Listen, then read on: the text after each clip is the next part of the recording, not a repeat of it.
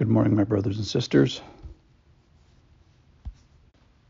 This is our 20th day of quarantine, April 3rd, 2020. We've got great stuff today from Luke chapter 11.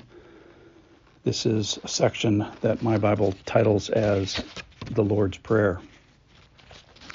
Just an observation, I have been surprised in this quarantine time about the mental, physical, and emotional discipline that has been required to stay on top of all the aspects of this trying time. And that's not even being sick. This is just the quarantine talking. One of the things I mentioned the other day was when we wash our hands, rather than singing the Star-Spangled Banner or whatever, is to say the Lord's Prayer. Of interest, that is the topic of our lesson today from Luke chapter 11, verse 1. It is also called the Disciples' Prayer, and we'll find out why. For those old Catholics in this distribution list, we called it the Our Father. All are appropriate. The Lord's Prayer refers to the speaker, that's Jesus. The Disciples' Prayer refers to who it was being taught to, and the Our Father refers to who the prayer is being directed to. So all are actually excellent names. I'm going to read from Luke chapter 11. Now Jesus was praying in a certain place, and when he finished, one of his disciples said to him, "Lord, teach us to pray, as John taught his disciples." And he, Jesus, said to them, "When you pray, say, 'Father, hallowed be your name. Your kingdom come. Give us each day our daily bread. And forgive us our sins, for we ourselves forgive everyone who is indebted to us. And lead us not into temptation.'" I'm going to stop there for today and make a couple of observations. It is very interesting that at the beginning of this account, we find Jesus praying. Now, I don't think when Jesus eternally up in heaven was praying when he was in heaven. Why? Because I think he had fellowship with the Father and the Spirit in their little Trinity party. And so praying was not necessary because he already had that fellowship. Then he puts on humanity, comes down to earth, and has some separation in that Trinity, the kenosis in Philippians chapter 2. Therefore, he needed to pray. So number one example is even Jesus needed to pray when he was on earth. So that's a clarion call to us, is that we should be praying.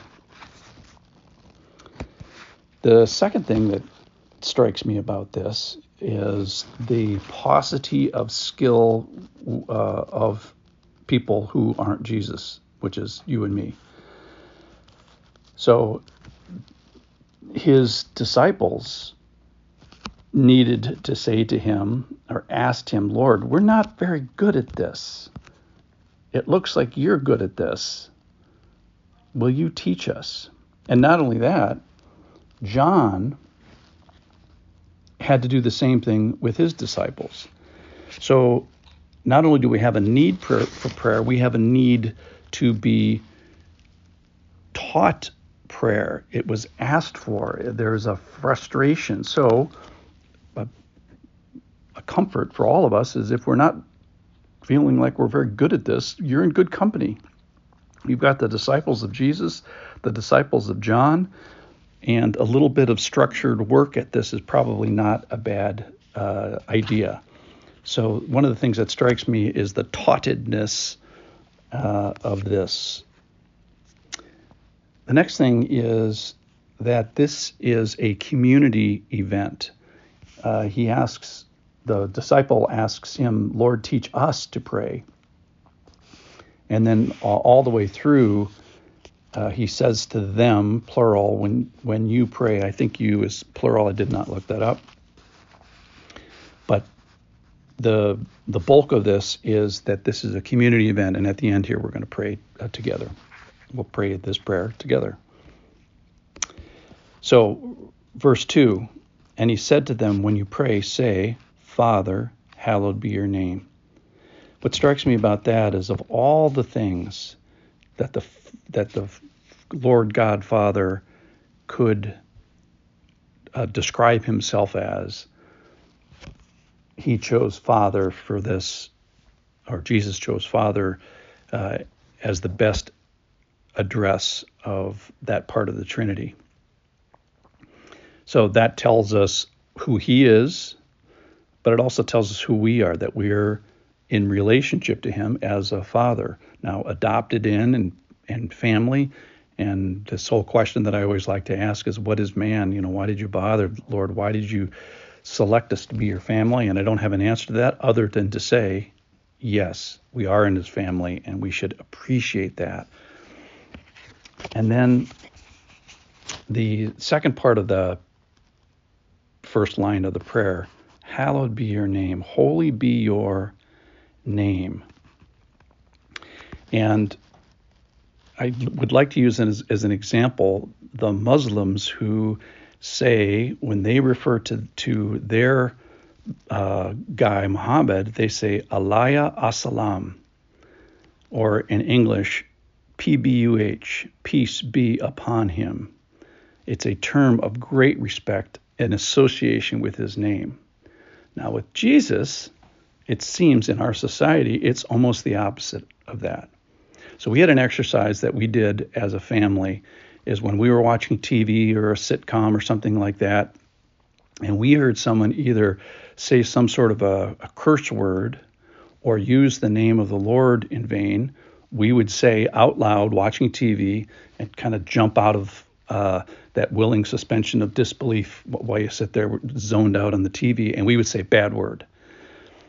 And my challenge for today, the homework for today is, as you may be watching maybe a little excessive media because you're in quarantine, when you hear someone disrespect the name of Jesus, the name of our Lord, say a bad word.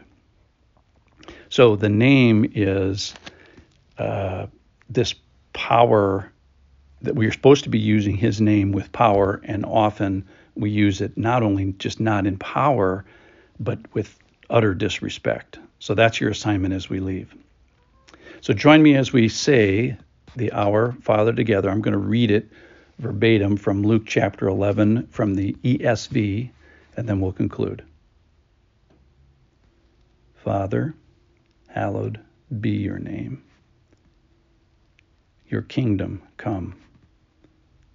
Give us each day our daily bread, and forgive us our sins, for we ourselves forgive everyone who is indebted to us, and lead us not into temptation. I bless you, my brothers and sisters.